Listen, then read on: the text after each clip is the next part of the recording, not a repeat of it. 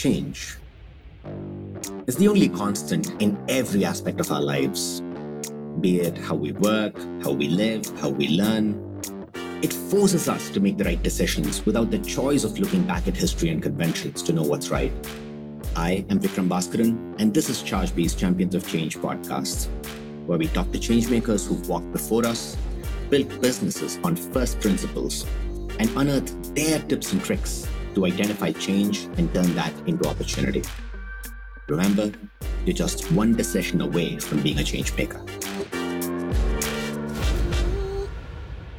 Today we have with us Jody McDermott, a passionate and data-driven product executive with 20 plus years of experience in digital technology, analytics, and product management, and the CPO at Dude Solutions. And before joining Dude Solutions, Jody worked in both startups and established firms, including Gartner, Comscore, and USA Today. In her career, Jody has taken products from idea to launch, from launch to scale, and scale to massive growth, including M&As and expansions. So today, I'm hoping that we're going to be able to dive a bit into her passion for building tech products, using data to drive meaningful user experiences. So welcome to the show, Jody. Thank you. Thanks for having me today. So before we get started, can you just talk to us a little bit about Dude Solutions and specifically what your role is at Dude Solutions as the CPO? Sure. As Chief Product Officer, my responsibility is really over product management, user experience, and design. I also have responsibilities for our energy business unit and a few other parts of the organization that come together. My job really is to use our product portfolio to drive growth. That's the main objective. And yeah, that's really interesting, right? Using the portfolio to drive growth, because especially in a product org, being a product leader means, you have to be a strategic partner that's driving really long-term growth. And that's kind of your specialty. Your specialty comes down to aligning product strategy, not just with where the organization has to be today, but where it needs to be multiple quarters down the road. So let's talk a little bit about that. How do you identify and drive this kind of alignment and get this kind of visibility into where you need to be, say, a year, 2 years, 5 years from now? So we have a strategic planning process that we follow at our organization. Parts of it have been developed in the product organization, and parts of it have come from our strategy team and, of course, our CEO. We really start off the year, and I think of it as a cycle. I have my team go through and do competitive analysis. We refresh our competitive intel a few times a year, but we do a big refresh right at the beginning. So we really understand the landscape of where we're currently operating. And from there, we start to dive in and look at some product market fit exercises. And those exercises help us understand where do we have a really good product market fit today, because we are a mature organization. And what do we need to do to expand? And when I think about expand, it's going up market, increasing our average order value, helping our sales team increase their win rate when they're going out in front of a prospect, and also adding, additional feature functionality and opportunities for our clients to improve retention and client satisfaction. We then use that to drive into the next stage of the process. And I know this feels very high level because we're not talking about agile development right now. We're talking about strategic planning. We use that to drive into, all right, what are those projects, those growth projects that we can be working on to drive growth for the company? You always need to have parts of your portfolio that are working on maintenance of your technology stack, maintenance for your clients and your users, sustainability, sustain work, if you will, and then growth. So you need to think about it as a budget. That's how I think about it. And so we go into the process of looking at what are those big things that can drive growth in our client base and help us even move beyond, the current clients that we have today. And we do, basic analysis around that of what's the market, what's the return on investment for investing in those particular projects. And then ultimately, it helps us understand across our portfolio, where should we be spending our time over the course of the next year or two? Now, layered in with that is also a level of strategic planning that our corporate development team does. Looking at the big markets, which verticals should we be operating in? Our company goes to market in education, local government, manufacturing, and healthcare. And so we're also having to blend across those different vertical opportunities to thread our roadmaps, ultimately But our job is just like a financial analyst puts together a portfolio of stocks and bonds to try to drive the highest ROI. I think of what we do as being very similar to that. We have to put together a product portfolio that's going to protect the product base, but also help grow the entire portfolio and ultimately the company. Amazing, amazing. So when it comes down now, this is brilliant from a high level point of view. Now I want to get into a little bit more of the details. In fact, I want to get all the way down to the hardest part of the details, which is, every time you come up with, all right, so this is where we want to be, and this is where we need to strategically go, and there are going to be internal differences, especially when you're treading on something super vague, like, all right, so what might our customers need X years from now? So how do you navigate through these? And as a product leader, a huge part of your role in defining the strategic roadmap comes down to navigating through these internal differences and actually setting out, all right, so here's the one version of truth that we're all going to be aligned with and running towards. So can you talk about any examples where you had to bridge, say, what sales wants versus what current customers are asking versus what you need to be doing for your future goals? So I'd say that's the dilemma of the day-to-day product manager. Every product manager out there, regardless if you're at the beginning of your career or you're at the pinnacle, on a day-to-day basis, you're saying no to someone, but you're also trusted to say it with the most information you possibly can have. And one of the things I strongly believe in is that it is a privilege to be in the product organization.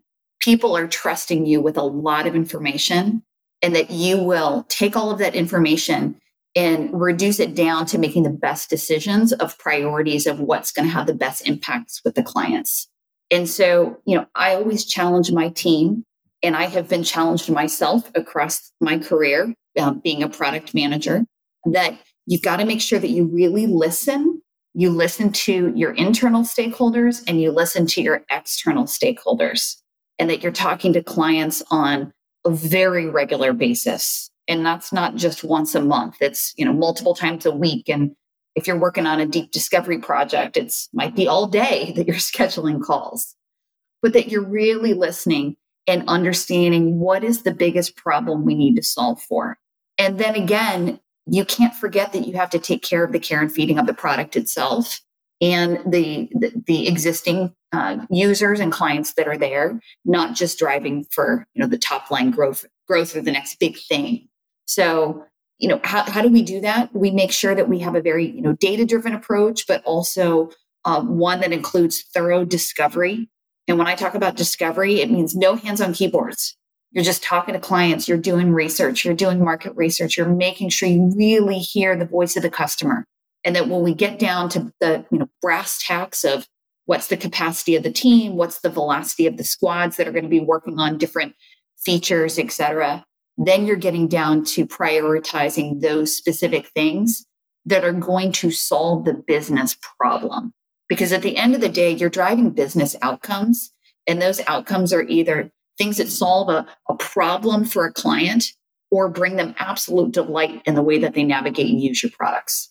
I'm laughing here because I just got reminded of this quote from The Godfather, which says, you cannot say no to the people you love, not often. And when you do, it has to sound like a yes, or you have to make them say no, right? That is so true. It's so true. When there's something that, we know a really important client wants, or we have a sales team who, our sales team is amazing. I hate saying no. And a lot of times you are trying to finding a way to say yes. And sometimes you do have certain things that you got to have a win on. And you do sometimes thread things into your roadmap because there's a reason you need to get it done. And sometimes it's a morale booster. Sometimes it's that one, important client that maybe doesn't pay the most, but they're marquee and you can't lose them. So there's trade-offs for sure. So now you've of course, all of this changes based on which stage of growth the organization is, right? So between, and you've played across the spectrum. So what changes in how you define and scale your product roadmap at, say, the pre-product market fit versus the post-product market fit, and for an organization at scale? So what changes in how you view the game as a CPO based on the stage of the organization? So when you're building a product and you're in that very early phase and you don't have product market fit, you've got to test and fail really fast or test and win and keep moving. And those are the best times to put together, a team that swarms a problem, and you have a tight team that's iterating really quickly. And your goal is to have a trusted set of clients and users, and even some that'll just maybe push back on you all the time until you delight them, right? To find that product market fit. What must be true in this MVP for you to have 5, 8, clients that would be willing to sign up, pay for it, and also be great references. And so, at that point in time, you're iterating really fast. Your sprints are shorter, your releases are tighter, and you're trying to just push out feature functionality and make modifications based on a lot of feedback really quickly from a small group of people. So I think that, that pre-product market fit phase is determining what really must be true for MVP, where you could start to take it out into the market and sell it. You will then get really quick feedback when your sales team starts selling it and clients start asking for more and more, and you're threading that. Perfect example, we launched a product several months ago, and it was MVP to get it out the door. And now we have a lot of feedback coming in of things that must be true in the roadmap. And we have a product team that's working quickly to talk to those clients and those users, hear what the pain point is they need to solve for, and prioritize how quickly they can get it into the roadmap. So, that's a little bit on that product market fit. I think when you have really good, solid product market fit, and we have some products where we have thousands of customers on some of our products, and we are an enterprise SaaS company that sells into schools, universities, governments, etc. And so some of our clients are pretty big, and they use all aspects of our product, and it has a really solid footprint. In cases like that, that's where you get into that mature model of really thinking about the capacity of your team and your roadmap to say, we've got to make sure we're maintaining, we're sustaining, and that sustaining is new feature functionality, client satisfaction, making sure we're taking care of our existing clients and keeping them happy, but also for clients and new prospects, adding those growth opportunities that maybe cross-sell and upsell opportunities for your company on top of the existing client base. And so your mindset starts to shift a little bit, really thinking about that product-led growth. And so growth can be obviously in the small projects that you're doing and new products that you're launching to find product market fit. But that growth can also be, how do you upsell or cross-sell something onto a base that has 10,000 clients in it? That's a huge opportunity. 1% penetration, 10% penetration, 25%. You're really quickly going in, and it's much easier to go and cross-sell or upsell a client than it is to go land that new client flag or that new logo. So I want to circle back on something that you've said at least a couple of times in our session today, right? Which is these two aspects of sustainability and growth, and particularly at that scale phase that we spoke about right now. There's when you're planning your roadmap, you need to be worrying about both of these, right? There are certain aspects that are for your sustaining your current client base, certain things which are growth opportunities. So what's the how do you define a balance? How do you even categorize whether something that you're investing in is towards a sustainability effort or a growth effort? And then how do you go in and say, all right, so this is how much of my I want to invest in A versus B? So one of the ways that I think about, so there's a tactical way to look at this, and there's a strategic way to look at it. From the tactical standpoint, as a product manager, I really get my team to think about the velocity of the squad or squads that they work with on their product as a budget, right? We all get paid every 2 weeks or once a month. And then you've got to pay for your car and where you live and food and all that kind of stuff. And you have choices that you make with the budget that you have, right? So when I think about sprint planning or release planning, et cetera, or even macro annual planning, I think of that budget as a 70-30% split as a starting point. And let's keep in mind all things are negotiable. So 70% goes to the product team, 30% goes straight back to the technology team. And that the technology or engineering team needs to be making sure, where do they need to optimize scale, performance, refactor things, whatever work they might have that they're doing. And there's always work that's happening, especially for a 20-year-old SaaS company like ourselves, new technologies that have to be refactored, et cetera. But on that 70%, we then look at that and we say, let's break that down into a couple of streams. We've got, the sustainability stream, and I'll keep it simple, the sustainability stream and the growth stream.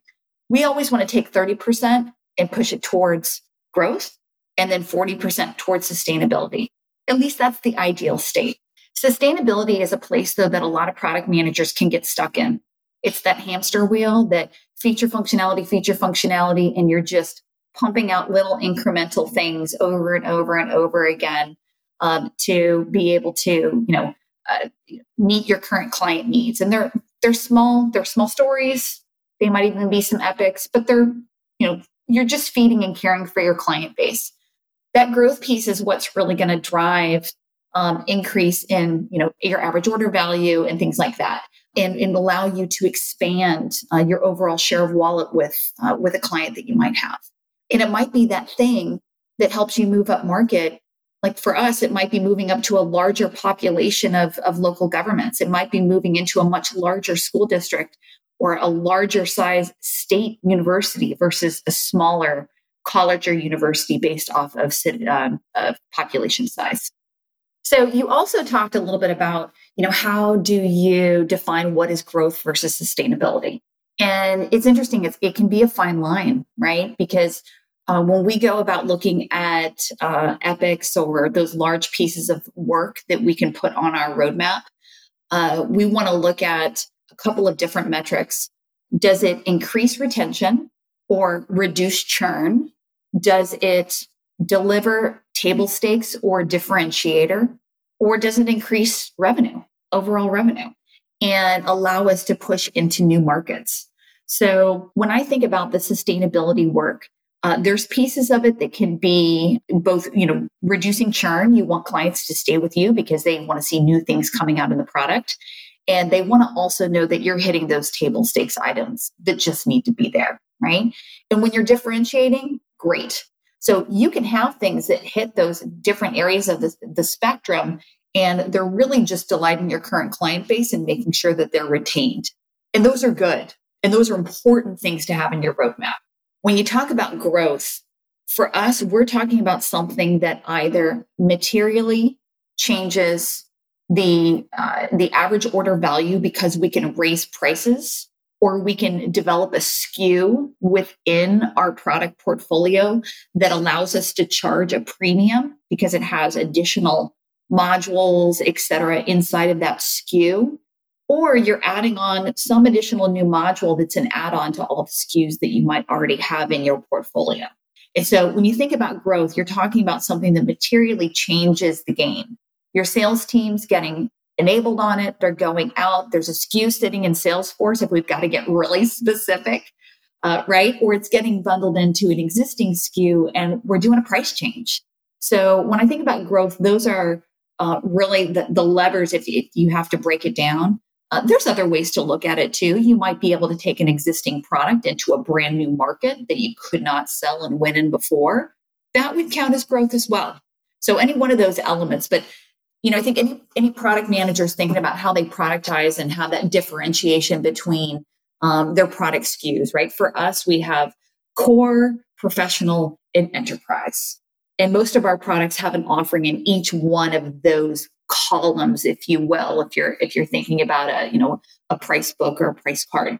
When you're adding and you're delivering value in each one of those areas, you're either retaining the clients that are in there, or you're working to really move them from one column to the next so you can upsell them, or you're expanding again with that modular approach, or the creation of a new SKU. I don't know, Enterprise Plus, Professional Plus. We certainly have a few of those in our price book as well when we go out to market, that allows us to expand into areas that we might not have been as successful in as before. Excellent. And so again, a recurring theme that I keep understanding from you, and I think from most of the other product leaders that we've spoken to as well, is, at the end of the day, your roadmap and all of your plan is going to be fluid, especially as you're going through scale. It's going to be fluid. This old school model, this waterfall model of, all right, so let's define it, let's spec it, let's build this, let's launch it, and then let's sell it. I don't think that really makes a lot of sense anymore. And that's great. That's great because, you can look for what's changing in the market and constantly keep adapting and course correcting yourself. But it's also kind of scary because now you have this additional, new problem of how do you identify these course correction markers? So from your perspective, what kind of internal or external markers do you look for when you're looking at, all right, so what, we might need to go back to the drawing board and probably tweak things a little bit or update things a little bit? That's an easy one. We can just talk about COVID. So for us, we have over 12,000 clients, and we have probably about 6,000 plus schools across the United States who all closed down during COVID. I think we all remember going into that lockdown mode. So, for us, we planned out our whole year. We had a whole game plan of what we were doing with our strategic plan. Our product teams had built out their roadmaps. They were aligned and levered up to our strategic plan. And we were ready to get going and execute on the game plan. Certainly, you have those small things that come up and there's a change in the market that you have to pivot and modify for. And no roadmap is completely locked for a whole year. That would be unrealistic. And in most cases, we come up to every quarter and we think of it as a 13-week sprint. And we say, okay, what do we need to do differently based off of what we know right now that we wouldn't have known 12 months ago when we were planning out a multi-year plan? And then we modify for that. We may pull items in and accelerate them up. We may push other items out because they're not as needed and we need to create space for those things that are more important. When COVID hit, for I think every product person out there, a complete fog layer came in of not knowing what was going to happen. And very quickly, your annual plan went out the window and you needed to look right in front of you. What can we do right now? For us at Dude Solutions, we got on the phone and we started talking to facilities maintenance managers and directors at the state level, at the local level, of those who were responsible for schools. And just, hey, first of all, how are you doing? How are you doing? What can we do to help you? What can we do inside of our products to help you? One of our flagship products is really about asset management and work in order management. And so, we said, what can we do to help you? It was checklists for how to shut down a school. It was checklists for making sure that when you reopened a school, the water was safe to drink that was sitting in the pipes for the last 3 months.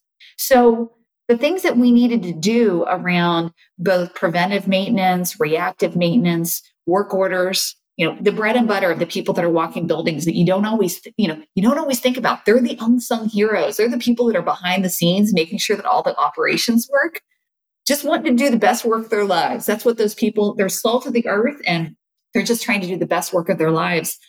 We shifted our roadmap to make sure that we were supporting them. What did they need to do to be able to make sure that they could either shut down their schools, reopen their schools, or in some cases, redeploy all of their school buses I remember in the state of West Virginia, they were using the school bus fleet to move the National Guard around the state and to make sure that they were mobilizing and getting meals out to students in need that didn't have, their daily school lunch that might be the best meal that child has in any given day. And so, for us, it became very human of, refactoring our roadmap and making sure that we were getting, our clients what they needed. Now that's just but one example. We serve a lot of different sectors. Healthcare was another one. All of a sudden, every hospital was going into crisis mode of managing patients coming in, and they still are, especially in other parts of the world. And understanding how to help them quickly and what we could do to add value became the mission of the company.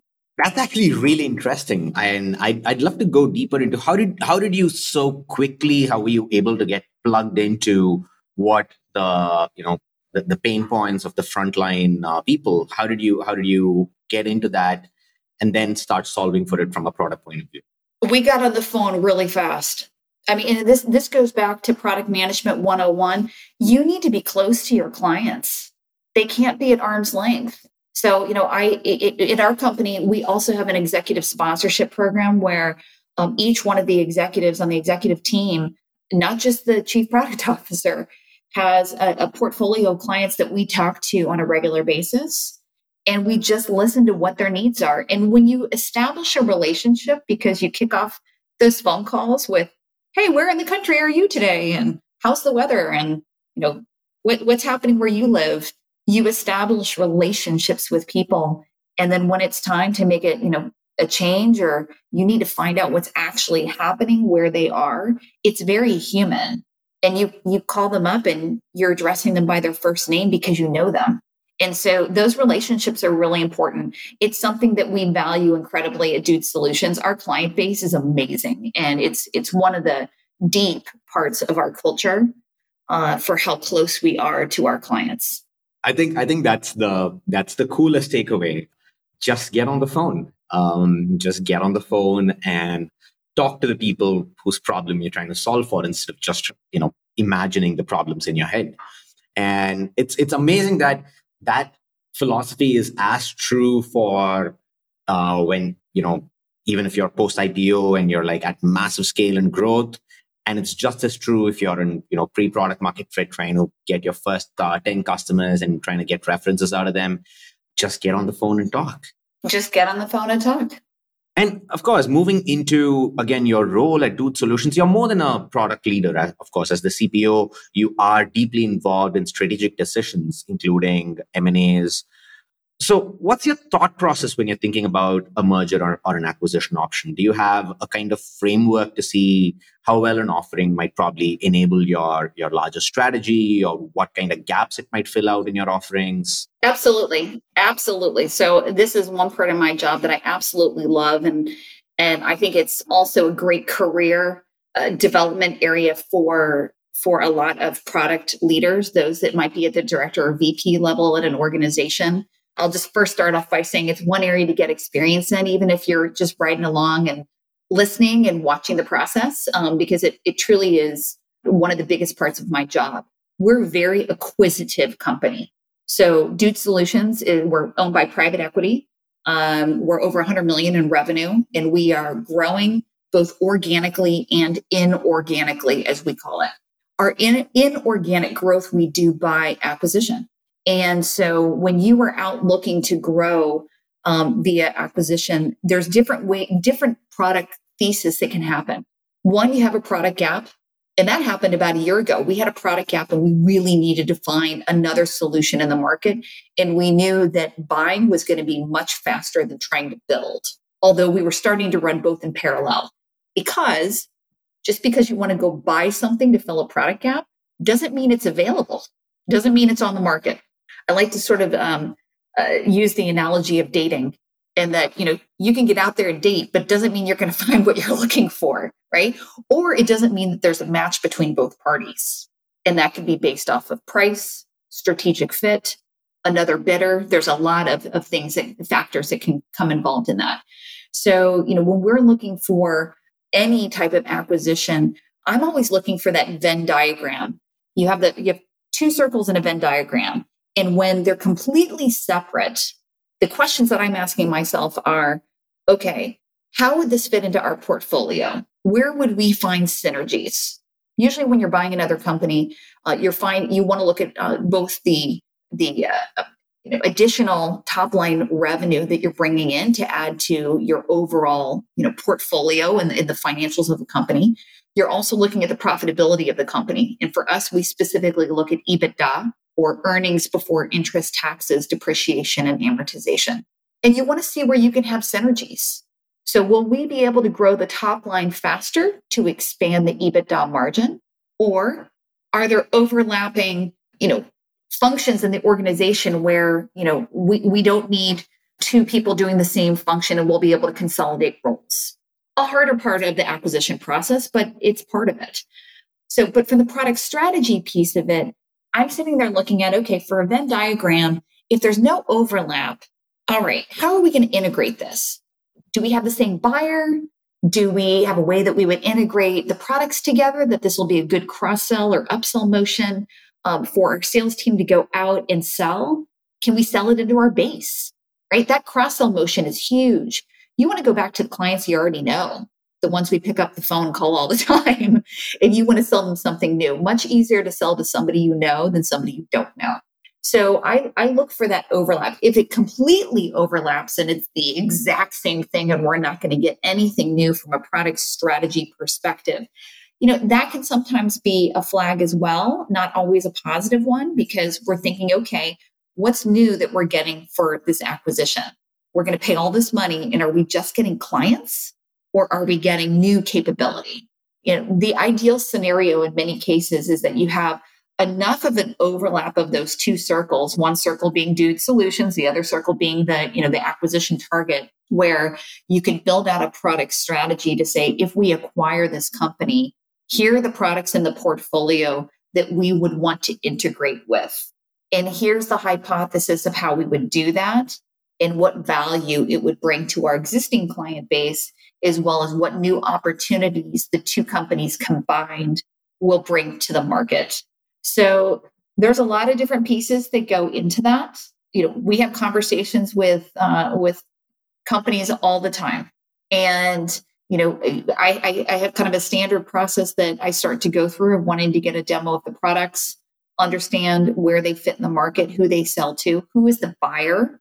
So if it's a similar buyer that we have, that sounds great. We can put the product in the bag of our salespeople and they can go in and cross-sell it to the same buyer. Fantastic. And then where really are the opportunities for innovation and bringing the products together that could create something new or drive innovation on our roadmap in a way that we're buying, acquiring, and integrating, and not having to build it ourselves, which can help us get innovation to our clients faster in some cases. Phenomenal. So coming down to the last question of our session today, Jody, I want to move to the people aspect of being a CPO. And across organizations, one of the biggest difficulties a lot of product leaders face is in creating a product mindset across other functions, so that the product team is actually enabled to kind of drive these kind of moonshots and big growth opportunities. So how do you get everyone in the organization, or as many people in the organization, to actually shift in and adopt a product mindset that's actually going to enable a product leader to get their job done in the best way possible? Well, if you're not starting with that point to begin with, it can sometimes take a long time. It's educating the organization on what product actually is, how it's different from the engineering organization that is building the product, although we are very, very close partners. I like to say that I have my CTO right at my shoulder. We succeed together. We have setbacks together. It's really about evangelizing and getting out there and helping people understand here's the vision for where we're going and what we want to be and bring together over the course of the next 3 to 5 years. And then here's the strategy for how we're going to get there. And so it's getting out of there. It's speaking to the different functions. It's helping them understand what product's role is. Some functions have never been exposed to product or really understand the craft or the discipline of what product is. And then it's including them in the process. So when we go through our strategic planning process and we're talking about competitive intel, we pull in our sales counterparts and we make sure that they can look at the landscape maps we put together and the competitive intel grids, and they have a say in it. They're providing information. They're out on the front lines. When we get into looking at where we have good product market fit and why we win and where we don't win, they're the best sources of information to help with that.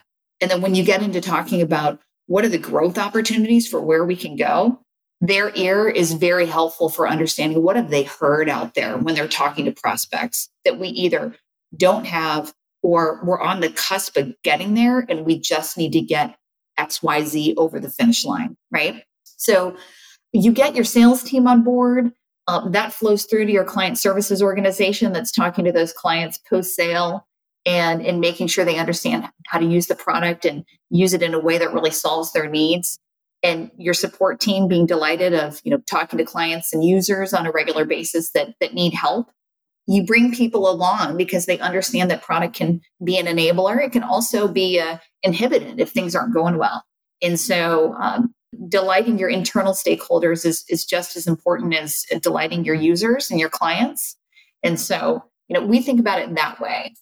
So there's the process again of strategic planning and bringing your stakeholders through that process to support you.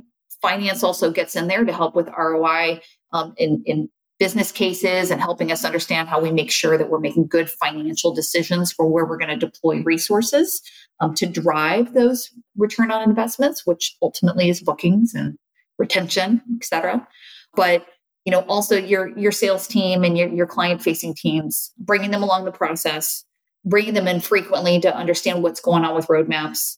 I open up Q&A sessions with each of our sales teams quarterly of our different verticals to just let them ask questions, bring them a little bit of inside baseball. Why did we make a decision a certain way, or why are we not shipping something faster?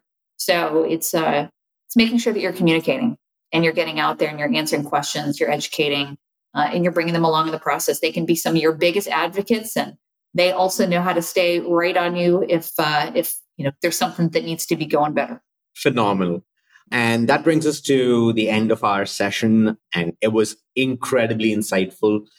In fact, I'm waiting for us to clean up this podcast and give it another hearing myself, because there's so many super cool insights that I think beyond product, it makes sense for pretty much any function or a function head within a product organization to drive back into how they're planning about their future, how they use data-driven decisions.